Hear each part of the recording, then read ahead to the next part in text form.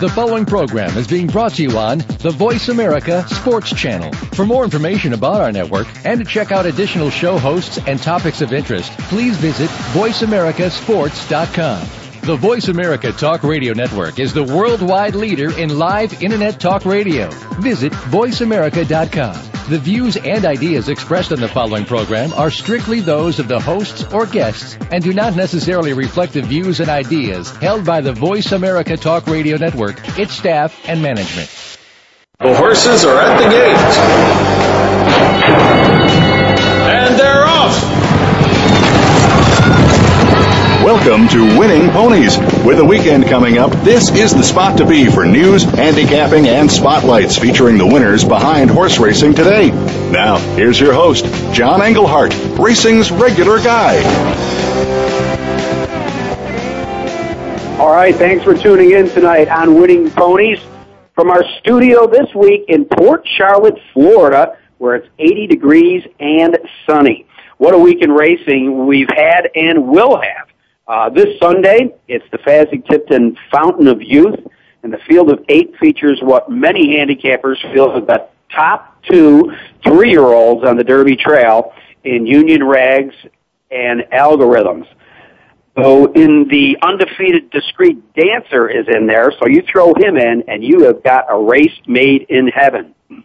Well, way down yonder in New Orleans, they not only had the Mardi Gras on Tuesday, but on Saturday, they're going to feature the Louisiana Derby Preview Day with 6 stakes races and 2 of them that could very well have a bearing on the Derby and the Kentucky Oaks, that being the Rachel Alexandra and the Risen Star.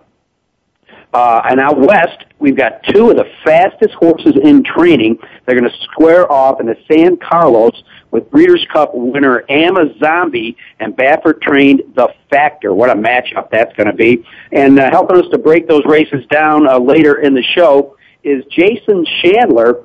You'll see him on the Blood Horse website quite often and read his stories. He's going to be on with us doing the handicapping portion. In our first segment, our guest is a gentleman by the name of Milton Toby. Some old-timers will remember him from his early equine photographer, and other people remember him as not only an author but an attorney in the Lexington area. He's worn a lot of hats, and it's going to be a very interesting interview, to say the least. Now, speaking of Jason, who's associated with the Blood Horse magazine, earlier today I had a chance to talk to Ann Kehoe Eberhardt. You've probably seen her work with her photography, and she has a slideshow up on bloodhorse.com, and in the slideshow you will see Rachel Alexandra and her curling coat romping in the paddock. I had a chance to speak with Ann, and she said that they are as happy and as healthy as they look in the photos. So the good news there that Rachel and her curling colt are back. All right, speaking of somebody being back, Arve de Grasse, the 2011 Horse of the Year, will make her first start on St. Patrick's Day. It'll be in the Grade 3 $150,000 Azeri Stakes at Oak Lawn Park. It has been confirmed by owner Rick Porter and Larry Jones. The way they looked at this was she was under consideration for the $100,000 New Orleans Ladies Handicap at the fairgrounds where she's currently training. But for the conditions of the race in New Orleans was a handicap, and she could have picked up a lot of pounds considering that she's the champion. So the fact that she was going to pick up weight, they thought that it might be better to go to Oak Lawn where she's had great success. And, of course, the same team has Joyful Victory for the New Orleans ladies. And so that's probably what they're going to do. Obviously, anything can change, but they just didn't feel like giving 10 or 11 pounds to somebody if they didn't have to do it. So she will begin her 2012 campaign just like she did her 2011 with a start at Oak Lawn. You may recall that she won the Azeri last year and then went on to win the Apple Blossom at Oak Lawn 2. Ramon Dominguez, a regular rider, will have the mount, where Robbie Alvarado is going to have Joyful Victory way down yonder in New Orleans. Well, we got another champion that's returning to the races. More than 3 months after winning the Breeders' Cup Ladies Classic and locking up champion 3-year-old filly honors, Royal Delta will begin her 2012 season in the $100,000 Sabine Stakes. It's a Grade 3, and that is going to be Saturday at Gulfstream Park. You may recall that she was sold after the Breeders' Cup for $8.5 million just 4 days after her awesome win in the Breeders' Cup, and they decided to keep her in training and decided to keep her with trainer Bill Mott. He's worked her 6 times now since they came down to South Florida, and I believe the plans are for this start in the Sabine, and then if she comes out of it well, on for $10 million at Dubai. It's going to be kind of a short field facing her, but I can certainly understand why a lot of mind ducking her. Well, obviously later in the show, we're going to be looking at 2 top races that could factor into this year's Kentucky Derby in the Fountain of Youth and the Risen Star. But on Monday, because it was a holiday, there were 2 races at Oaklawn Park. So many 3-year-olds showed up for the Southwest that they actually had to split the race, which is a great thing to happen in this day and age, that you've got such full field. So they actually had to split the race. And once again, the Killer Bees swarmed into town. That's right. The Killer Bees, Rafael Bejarano and Bob Baffert, came into town and took both ends of the Southwest. Now, the first division was won by Castaway. It doesn't quite have the same experience as his stablemate, but he is the son of Kentucky Derby Street Fence, and out of the Stormcat mare, we commented last week how many progeny of Stormcat, both top and bottom, have been doing so well in the 3-year-old race. As a matter of fact, they swept the stakes card that we featured last week on winningponies.com. Rafael Bejarano was in the saddle. Castaway kind of came from off the pace, took a slight advantage through the stretch and stopped the timer in 1:38 for the 2-turn mile. So that was the Castaways division of the Southwest. And then the second half was really pretty awesome, and it was actually run a full second faster than the first half, and that was Secret Circle. He outdueled Scatman in the stretch and to win it. So Baffert and Rafael Bejarano win both ends. Scatman and Luis Quinones, they led through a very quick pace for the first half mile, and then Bejarano and Secret Circle came up and took those 2 dueling to the wire, with Secret Circle getting up to win by a half length. But comments from Bejarano after that race said that the horse really surprised him, and he finished up very strong. So another horse with the Pegram's Silks on, and Baffert doing it. He's now on 4 or 5 career starts with a second in the Grade 3 Sham race. So Secret Circle's looking pretty good. He's got $170,000 in graded stakes earnings. Of course, you need graded stakes earnings to get into the Kentucky Derby. That's all that counts. So he's right now 13th on the list and looks pretty good. Now, another 3-year-old that was on the scene last week, and we looked at this race, and it was Thrill. He had 4 disappointing efforts coming in to the San Vicente Stakes, but he got up by a desperate nose over American Act. Creative Cause, who was the heavy favorite in there, finished 3rd. He was odds on to win that race. Now, Bob Baffert, he's just all over the place. He's winning everything, but he's a sharp guy. You see what he did last year with the Factor, when he realized that the Factor was probably not going to be getting a distance. He tried the Factor in the Arkansas Derby, where he pressed the pace and faded back to 7th. So he turns around and assesses it and says, look, we're not going to get Derby fever and get crazy. Let's back this up a little bit and see if this horse isn't better at shorter distances, and, of course, is now a Grade 1 winner at the distance of 7 furlongs. That's the factor. So I guess, he's looking at Drill as being very similar to that horse. Obviously, everybody wants to get Derby Dreams at this time of year, but it looks like he is going to back off with Drill a day after the race. He says, I don't think you're going to see him going around 2 turns. He says, I'm going to nominate him to every 1-turn race that we have in North America just to see what he can do. So I think a very wise decision on Baffert's part, but on the other hand, he's got a barn full of them between him and Fletcher. It'll be interesting to see how many entries actually go into the Derby field. Some kind of sad news on the breeding side of things. Royal Academy died this week. Of course, he was 25 years old, and he had been pensioned. He died down at Coolmore, Australia.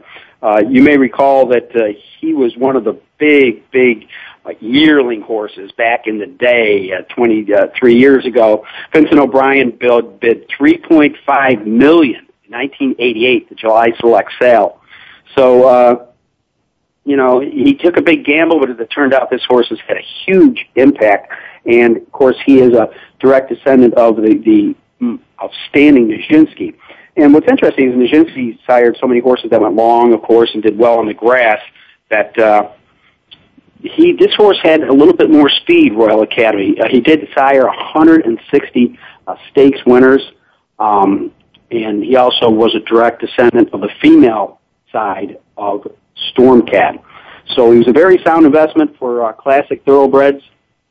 And starting his career at Coolmore, he stood both at Coolmore America, Coolmore Ireland, and Coolmore in Australia.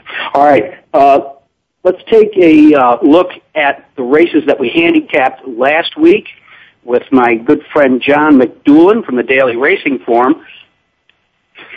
The first one, what a finish. We went out to a place we don't go a lot, and that was Golden Gate Fields. And this was, again, a place for people to get graded stakes money.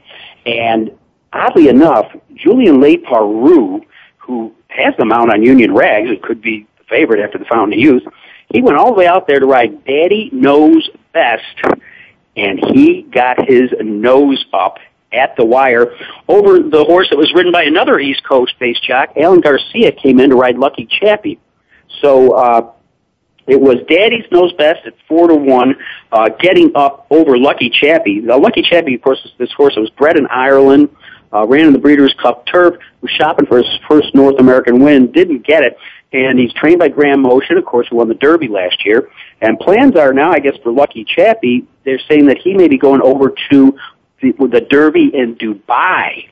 So maybe he'll have better luck on the other side of the pond. But nonetheless, Daddy Knows Best, trained by Steve Asmussen, son of Scat Daddy, one of the leading sires. He was blocked at the quarter pole. Leparoux got him through.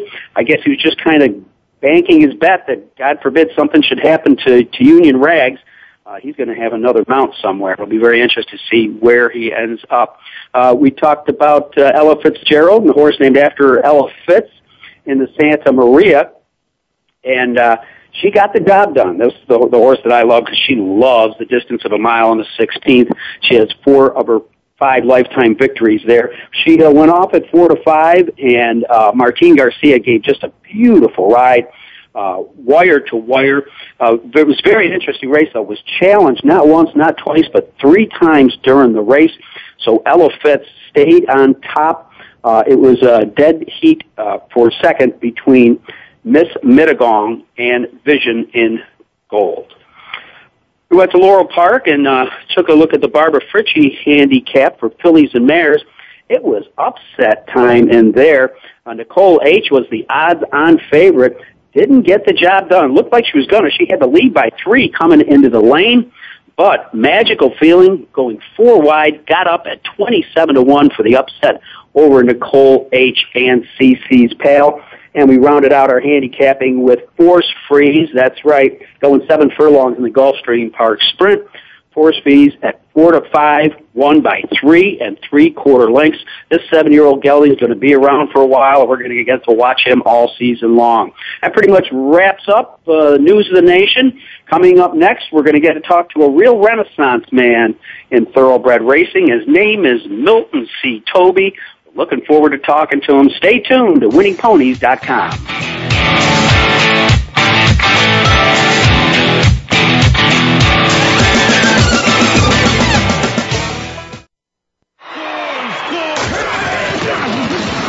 Your internet flagship station for sports. Voice America Sports. And they're off. What? Can't make it to the track? You can still get all the action with winningponies.com, the home of the easy win form, the most accurate predictions on thoroughbreds, quarters, and Arabian horses at most American and Canadian tracks. Whether it be the Triple Crown, Breeders' Cup, Travers, Haskell, or your daily races, don't worry. Let winningponies.com make some money for you. Tune in to a show about making a comeback and what really goes on behind the scenes with your favorite athletes and beyond. Listen for The Comeback Radio Show with Tony Farmer. A lot of people believe what they read on the internet, hear and see in the media, and on the news. We're going to give our guests the chance to tell the real story without the extra hype. It's not just sports, although that will be a focal point of the program. We'll also look at the world of celebrities, music, modeling, and more. Listen every Thursday at 10 a.m. Pacific Time, 1 p.m. Eastern on Voice America Sports. Your internet flagship station for sports. Voice America Sports.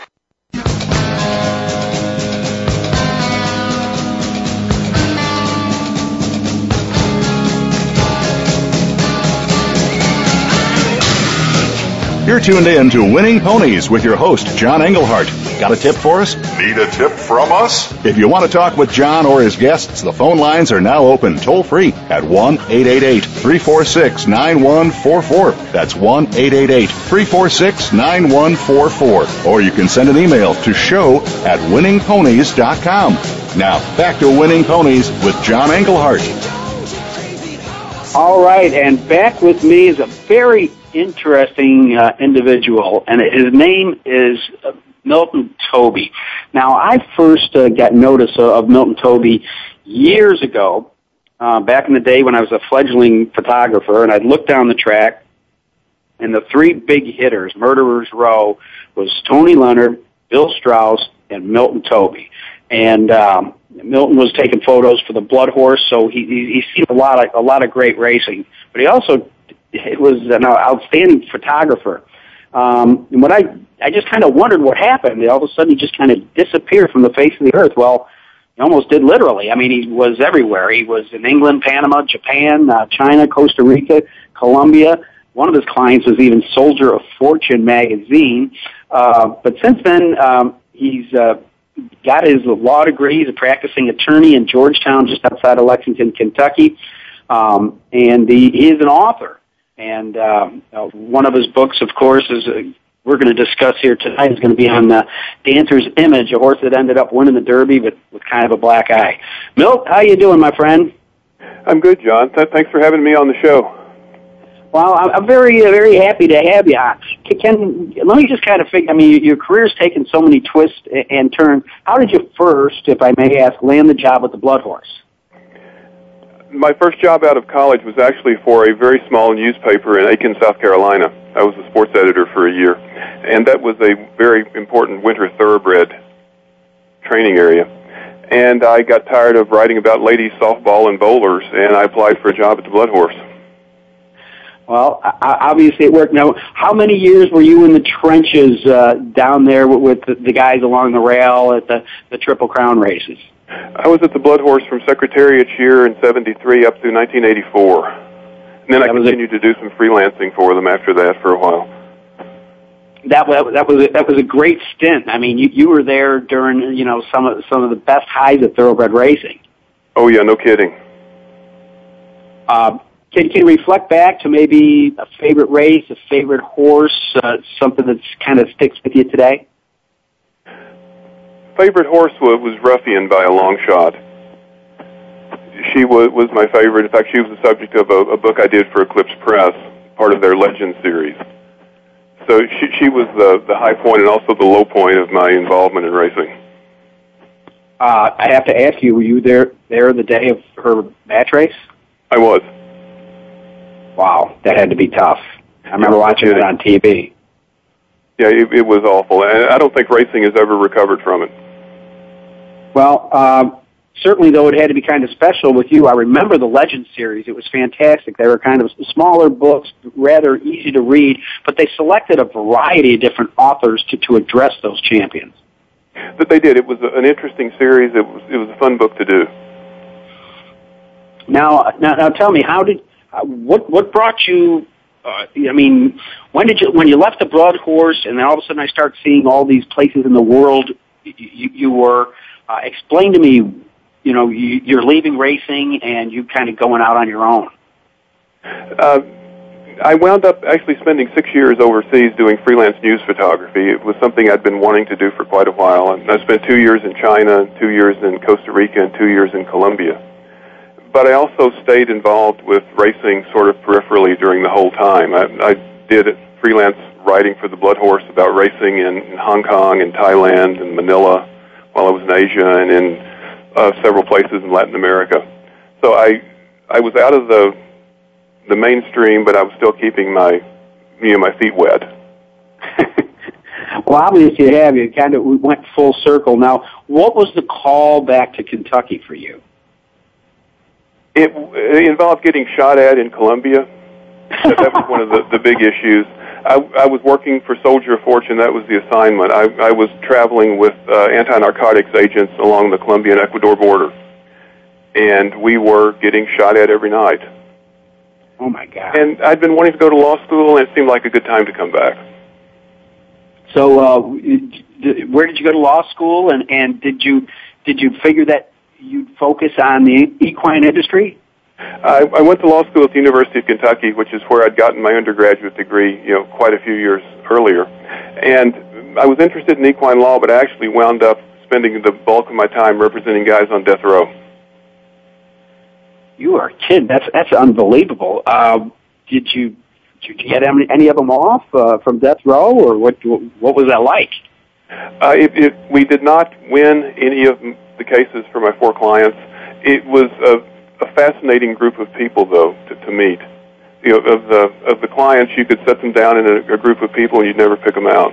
They were people who were in the wrong place at the wrong time. Unbelievable. Well, I know now that you're kind of moved into the equine business. What are some of the things? Some of the legal. I mean, you're in the right place. You're right there near Lexington. What are some of the pitfalls you see people getting into legally when they decide to get into the business or get into partnerships? I think the biggest issue involves the traditions of the horse business. It's always been conducted on a handshake.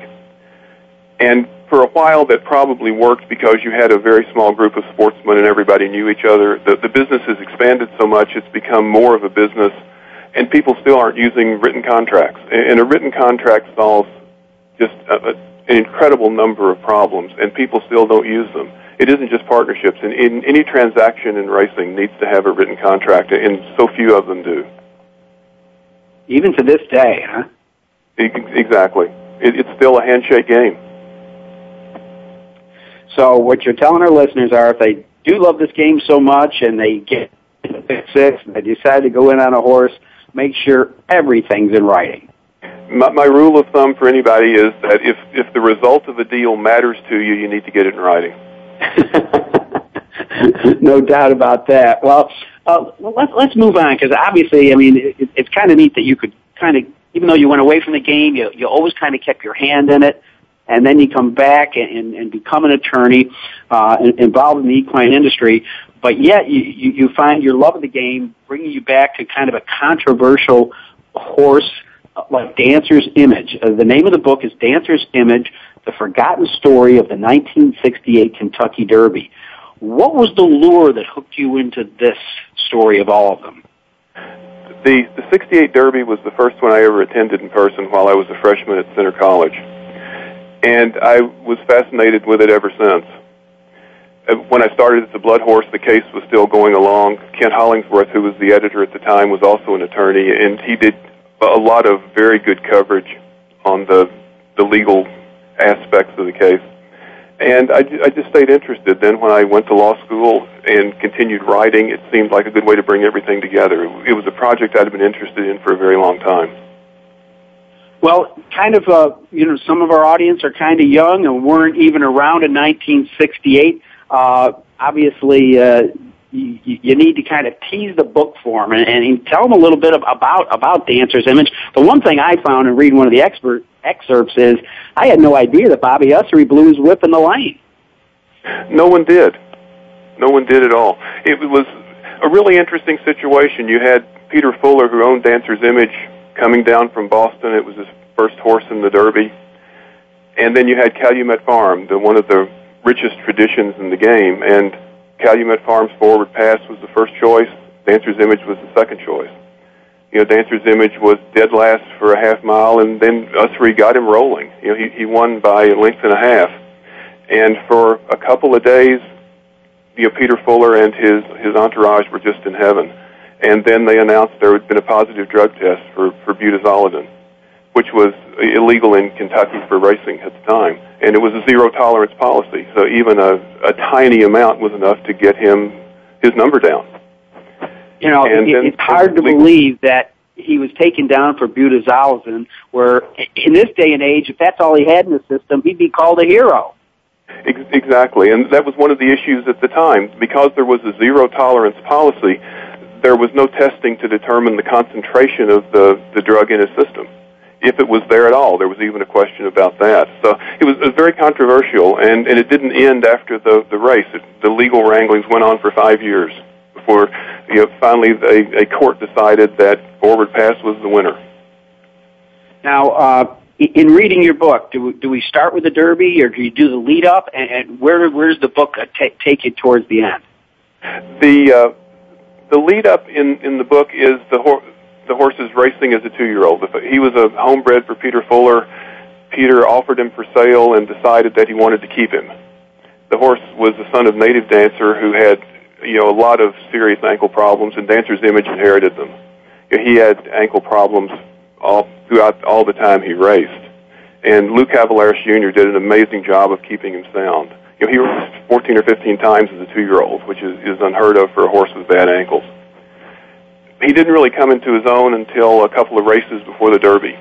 He won a $100,000 race in Maryland, then he won the Wood, then he won the Derby as second choice.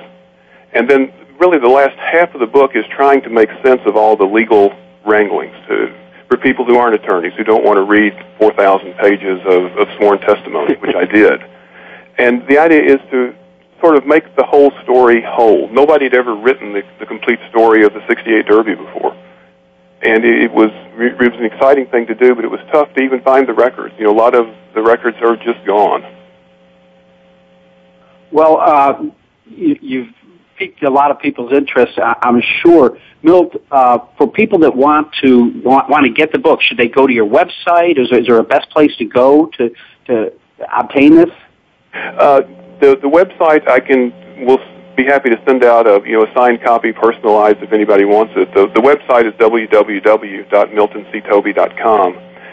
That's the best place to get it. Now, you're still, in my opinion, relatively young man. Bless you. Where's the next step of life going to go? What is it? Do you have another project set up, or what's in the works for Milt Toby? Actually, what I'm doing right now, the Dancer's Image book was published by the History Press in South Carolina, and I have another project for them. It involves a horse named Noor, who was a champion in California in 1950. Yeah, didn't they just displace his remains and move him to either old friends, I think, maybe? That's the story. After Noor died, he was buried in the infield of Loma Rica Racetrack and was forgotten. Nobody knew where he was.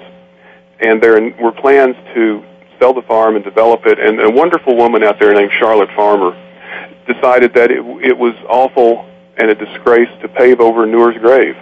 So she spent years raising money to locate him, dig him up, and transport him to Old Friends, a retirement facility here in central Kentucky. It's a wonderful human interest story. I remember when, it came up, I'm going to say it was about a year ago when I started reading about it, and I just thought it was so great that he ended up down at Michael Blowen's place. Yeah. Place it's a really neat story. But it was, the more I read about it, because I hadn't known anybody, I didn't realize how actually great the horse was and everything, and thank God that woman got involved, or he would be under a parking lot. Yeah, he was the first horse to beat 2 Triple Crown winners. He beat Citation and Assault. Well, what are you looking at for your timeline as far as publication on this book? The goal is to get the book on the shelves by early fall, before the Keeneland Fall meeting. This year? Uh-huh. Oh, that's fantastic, Milt. Well, I'll be looking for it, and hopefully you ought to line up a book signing with Keeneland. That would be pretty cool. If nothing else, I know Michael Blowen will help you because he's a fantastic promoter down there at Old Friends. Yeah, he is. We're planning on probably having some sort of a book launch party there at Old Friends. That is sensational. At least I hope we are. Well, I wish you the best, and I hope our listeners will try to find out more about Dancer's Image through the book that you wrote. I thank you, Milt, for taking the time out of your schedule. And are you still staying active in the photography business? Not as much. I've never embraced digital photography, so I'm still sort of at a standstill there. Well, that part of the sport we'll have to miss you, but we do appreciate all the work that you did back in the 70s and 80s. I was a big fan, and I'm so glad you took time out of your busy schedule to speak with us tonight, Mel. It was my pleasure, John. I appreciate it. All right. Ladies and gentlemen, that was Milton C. Toby, and that's what you can www. If you're interested in some of the works he's doing, and the project coming up on Noor. Well, coming up next, it will be Jason Shandler. You've seen him talking horses on the Blood Horse with my good buddy Tom Lamara. We're going to break down first the Fazzy Tipton Fountain of Youth, then the San Carlos, and then we're going to go way down yonder to New Orleans. You're listening to WinningPonies.com.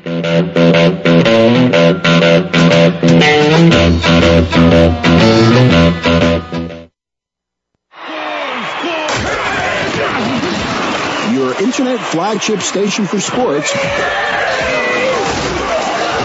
Voice America Sports.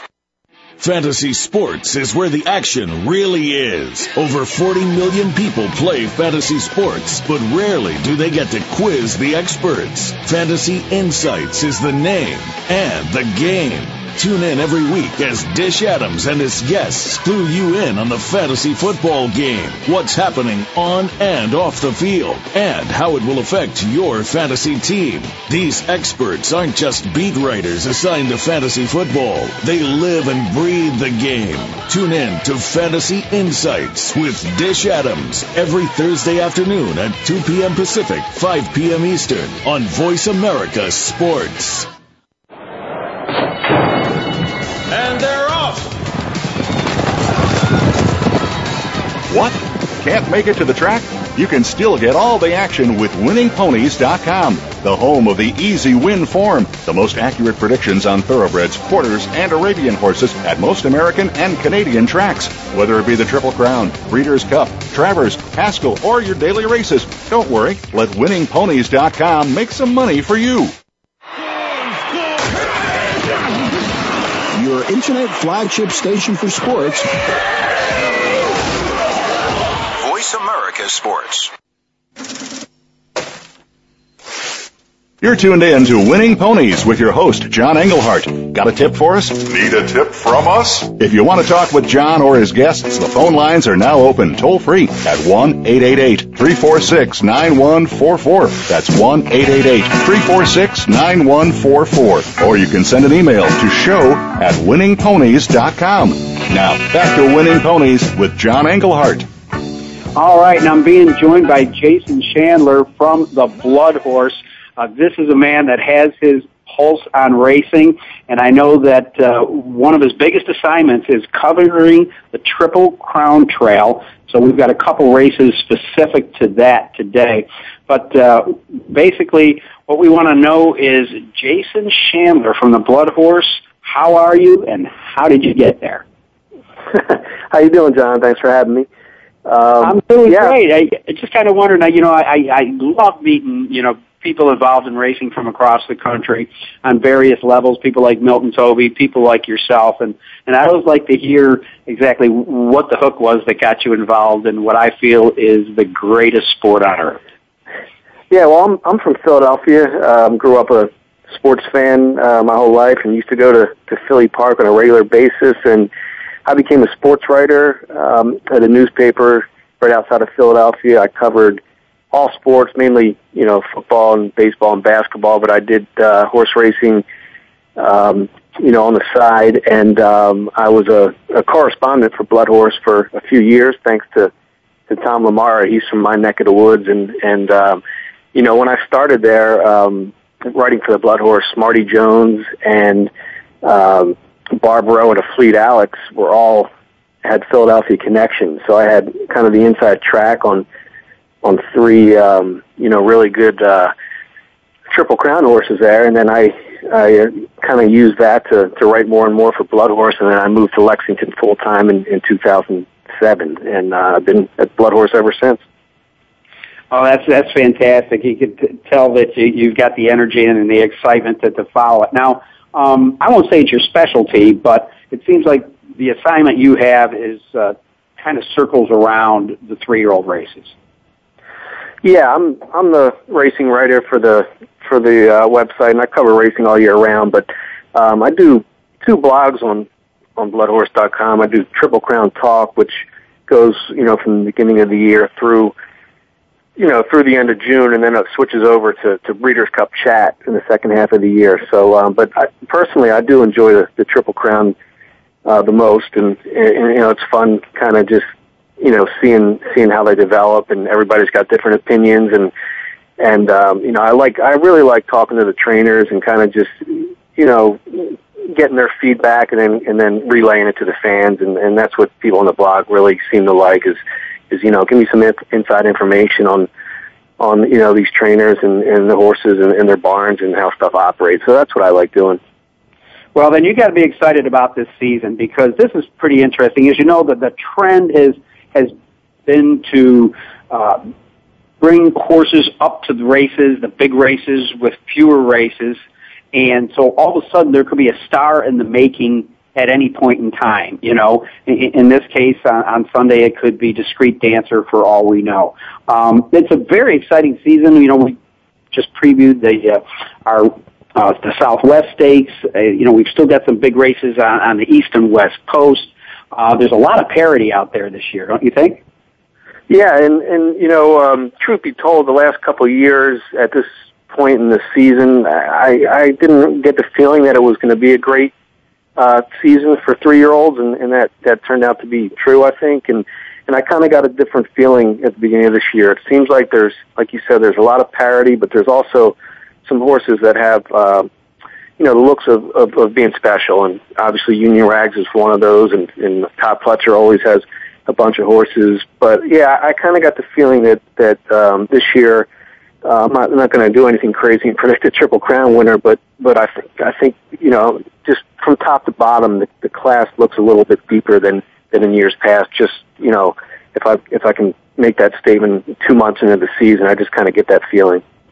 I absolutely agree with you, and let me tell you, I don't think there could be a better kickoff than this first race we're going to talk about, the Fasig-Tipton Fountain of Youth. Grade 2, obviously these horses got to get their graded earnings up. There's $400,000 on the line, and 2, potentially 3 superstars are going to be in this field. A horse that many people thought was perhaps the best 2-year-old last year, Union Rags, is going to be in there.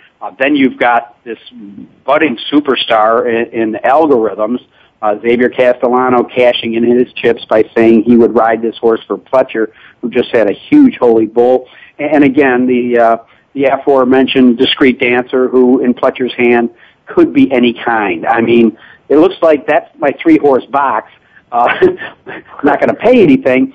My question is, in your observation of their development, where are you leaning in the Fountain of Youth? Yeah, well, first of all, before we break down the race, I want to say that I think, it's late February, and you can't get too caught up on how important these races are because there's still a lot of time to go. And Bob Baffert told me last week, even he doesn't know until the final prep if he really has a Derby horse. So you can't make too much of it. But that being said, I think this is the first real key weekend of the season. Between the Fountain Youth and the Risen Star, we have 4 or 5 horses that are ranked in most people's top 10, and I think Union Rags and Algorithm are a lot of people's top 2. So this race is really, or these 2 races are really going to tell us a lot about this class. Either one of these 3 horses that you mentioned runs away and kind of separates themselves, or if there's an upset, it's one of these other horses in the field, it's kind of going to throw everything upside down. So it's a real key race, and you ask me which way I'm leaning. I think, first of all, Todd Pletcher is winning at a 40% clip at Gulfstream. I mean, he's just doing things that nobody's ever done down there. So to have 2 of the top horses in this race, both of them with wins over the track, multiple wins over the track. Algorithms is 2 for 2, and Discreet Dancer is 2 for 2. They're undefeated, both of them.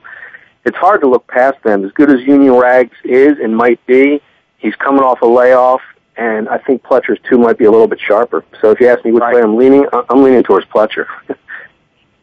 But having a hard time separating those 2? Well, if you're going to ask me who I'm going to pick, I think Discreet Dancer, if you ask me who I would pick, it would be him and who I'm going to play. Class is the big test for him here. Algorithms have to win in the Holy Bull and beat Hansen, the reigning champion, and a good horse, My Adonis. And, so class-wise, Algorithms definitely has the edge here over Discreet Dancer, but Discreet Dancer is faster, and he's going to be on the lead, and he, set the 5.5 furlong track record at Gulfstream. He's just working lights out. I think, everybody says, well, he hasn't gone 2 turns, and it might be a whole different thing. Well, he won pretty easily at a mile, and Pletcher said he galloped out like a monster. He looks like a horse that is not going to have any problem stretching out. 1.25 miles, maybe. 1.125 miles, maybe. The extra 16th of a mile, I don't think is going to be a problem with this horse. So if he gets the lead and opens up to the top of the stretch, I think they're going to have a hard time catching him. That being said, I'm hoping Union Rags is all that he's people are building him up to be, and I think he has potential to be a really special horse.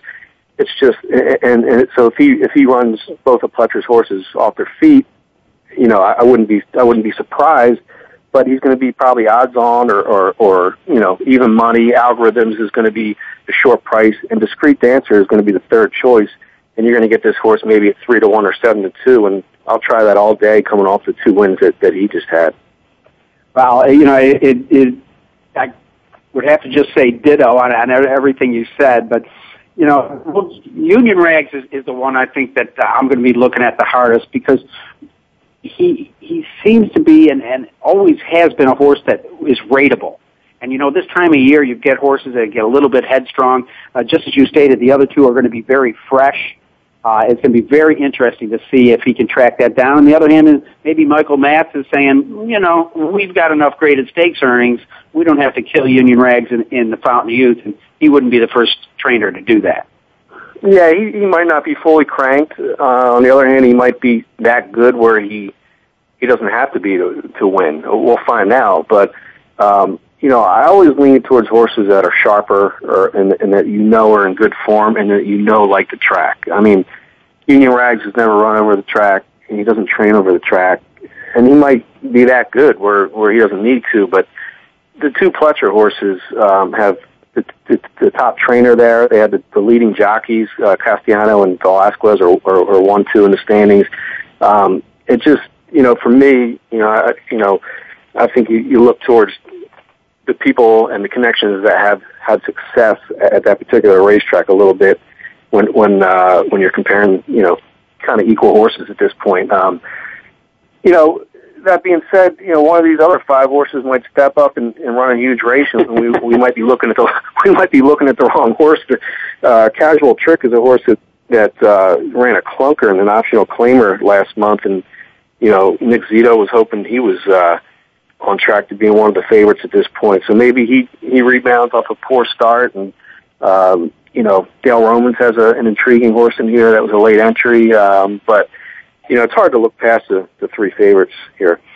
All right. Well, again, we're with Jason Chandler from the Blood Horse. We're going to take a quick look at the San Carlos at Santa Anita. We've only got about a minute and a half before our next break, but quite frankly, when you talk about not looking past horses, this race, 7 furlongs at Grade 2, 200,000, brings together 2 of the fastest horses in the country, and Amazombi, whose last start was the Breeders' Cup Sprint, and the Factor. Obviously, it sounds like Drill might be the new Factor, but a horse that Baffert realized this horse's limitations, has ratcheted him back down and realized that he's a 7 furlong horse. He's 3 for 3 at 7 furlongs, and he's 3 for 4 at Santa Anita. Can the Factor take on Amazombi, or you got another horse in the field? Actually, I do. I am taking another horse. It's kind of cool though. You got the champion sprinter facing off against a Factor who's just a brilliant speed horse. The Factor hasn't really put together 2 back-to-back winning efforts in a year. So I'm going to try to beat him here. As good as he looked last time, he doesn't run back-to-back races that often, or at least he hasn't in the last year. It's easy to pick him based off the Malibu. He just looked unbeatable. Him and Amazombi are razor sharp right now. Of those 2, I lean towards Amazombi just because of I think he's training so good right now. Mike Smith has had comments that he looks even better than last year. But that being said, I'm going to go out on a limb here and try Rothko, who finished second to the Factor last time in the Malibu. He had an inside trip there and broke inside of the speedy Factor and was no match for him to stretch. But now he draws outside of him. I think he's going to get a good setup here and sit right off of the Factor, the speed, and I think he has a chance here with Rosario on him to pull an upset. Amazombi and the Factor are not going to be any kind of price, so I'm going to try to beat him here. All right, Jason Chandler from the Blood Horse giving us an upset pick in the San Carlos. We're going to take a quick break, and then we're going to be back with Rachel Alexandra and the Risen Star from the fairgrounds. You're listening to WinningPonies.com.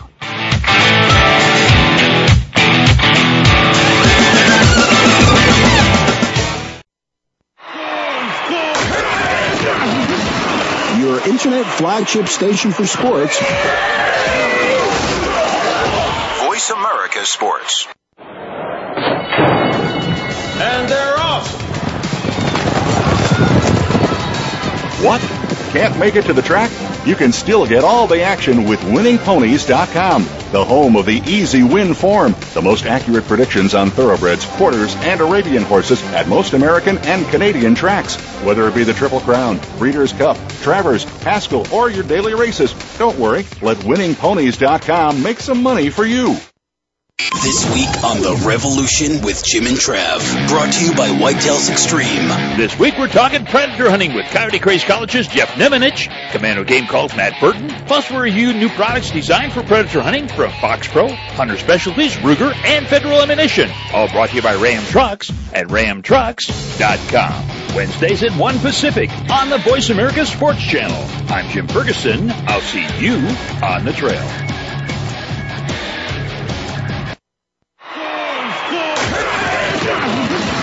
Your internet flagship station for sports. Voice America Sports. You're tuned in to Winning Ponies with your host, John Englehart. Got a tip for us? Need a tip from us? If you want to talk with John or his guests, the phone lines are now open toll-free at 1-888-346-9144. That's 1-888-346-9144. Or you can send an email to show@winningponies.com. Now, back to Winning Ponies with John Englehart. All right, and joining me is Jason Shandler of the Blood Horse. And Jason, obviously people can read your blogs, they can read your articles, but they can also see you on your website.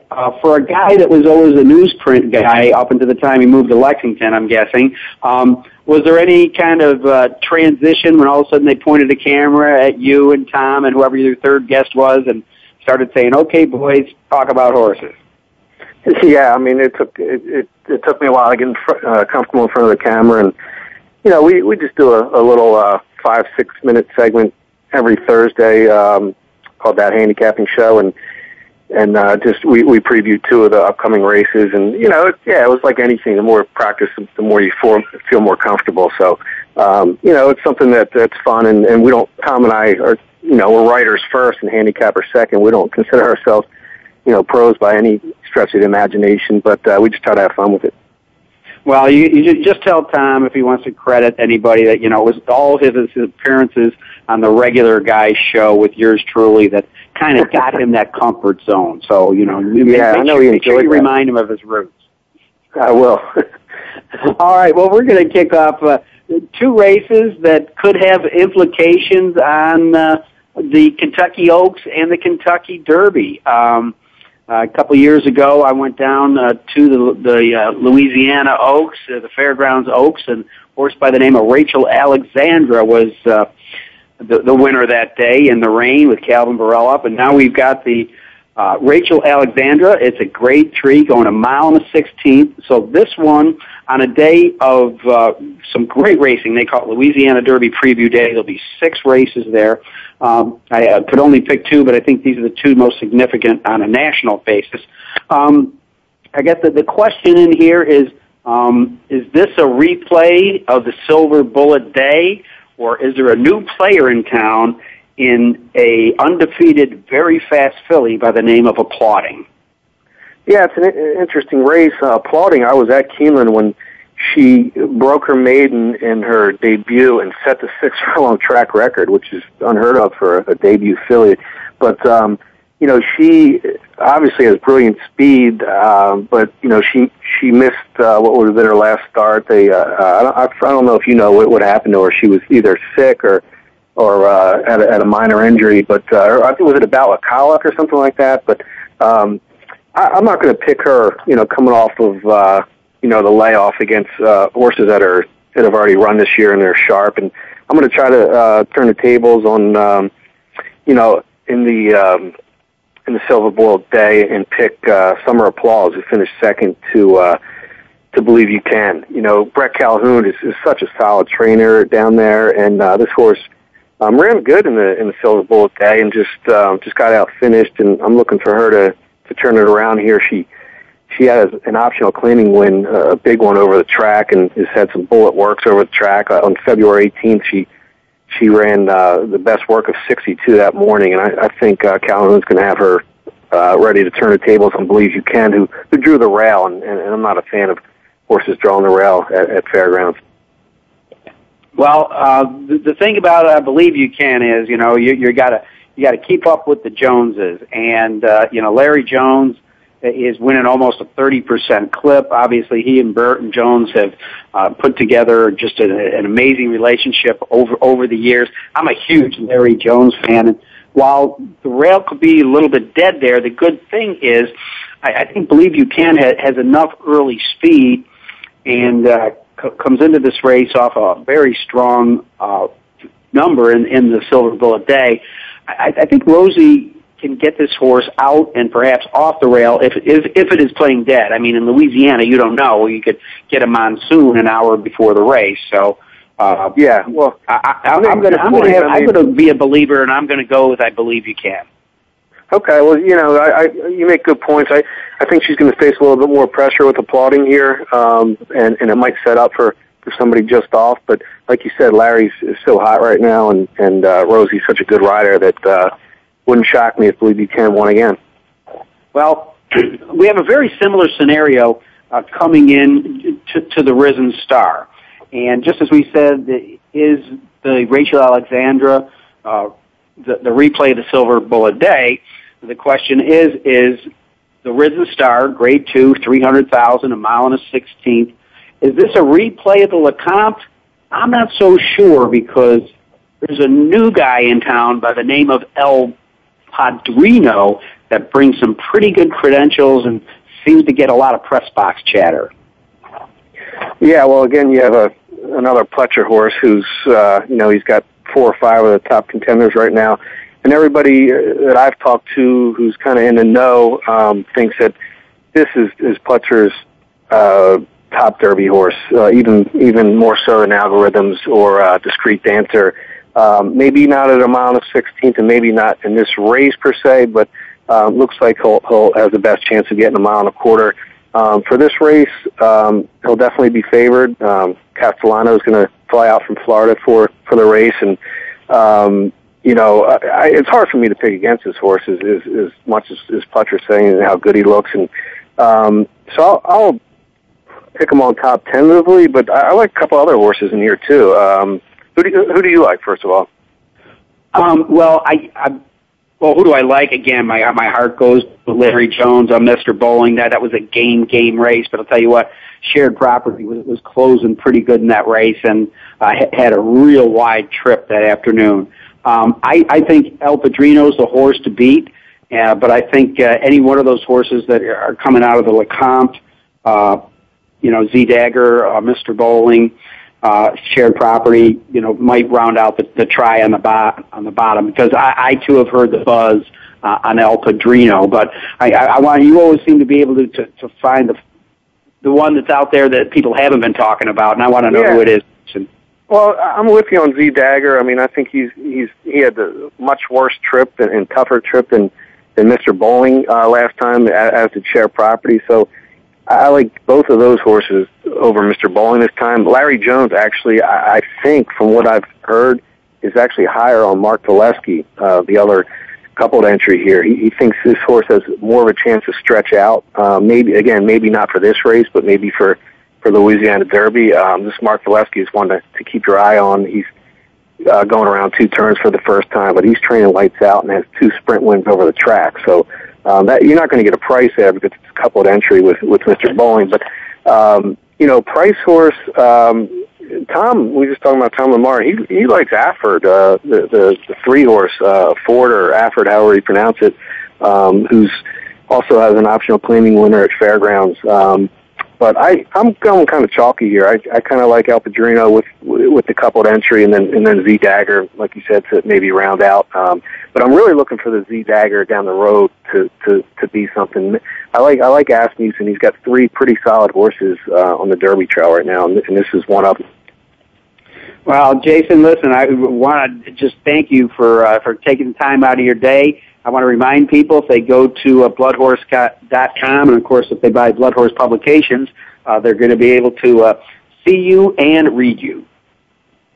Yeah, I appreciate you having us. And we one other thing I want to mention, we just came out with a downloadable 60-page report called Triple Crown Preview at bloodhorse.com that you can buy, and it's got a page on every of the top 40 contenders that me and Steve Haskin have narrowed down to right now, and it's got everything to Brisk PP's, dosage reports, and Trunick's pedigree, 4-cross pedigree. So you can go to bloodhorse.com tomorrow and check that out if you want to get a head start on the Triple Crown season, which is only 2 months away now.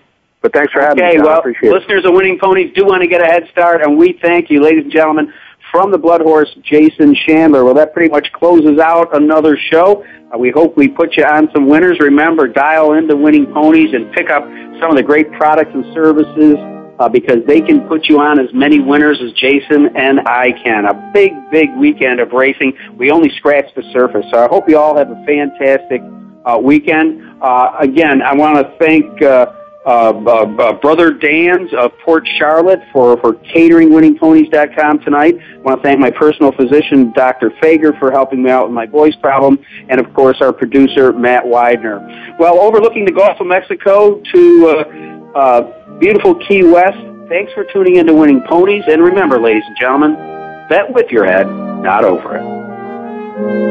Thanks for listening to Winning Ponies with John Englehart. We know the information from today's show will help you at the next post. Keep listening for more next Thursday at 8 p.m. Eastern Time, 5 p.m. Pacific on the Voice America Sports Network.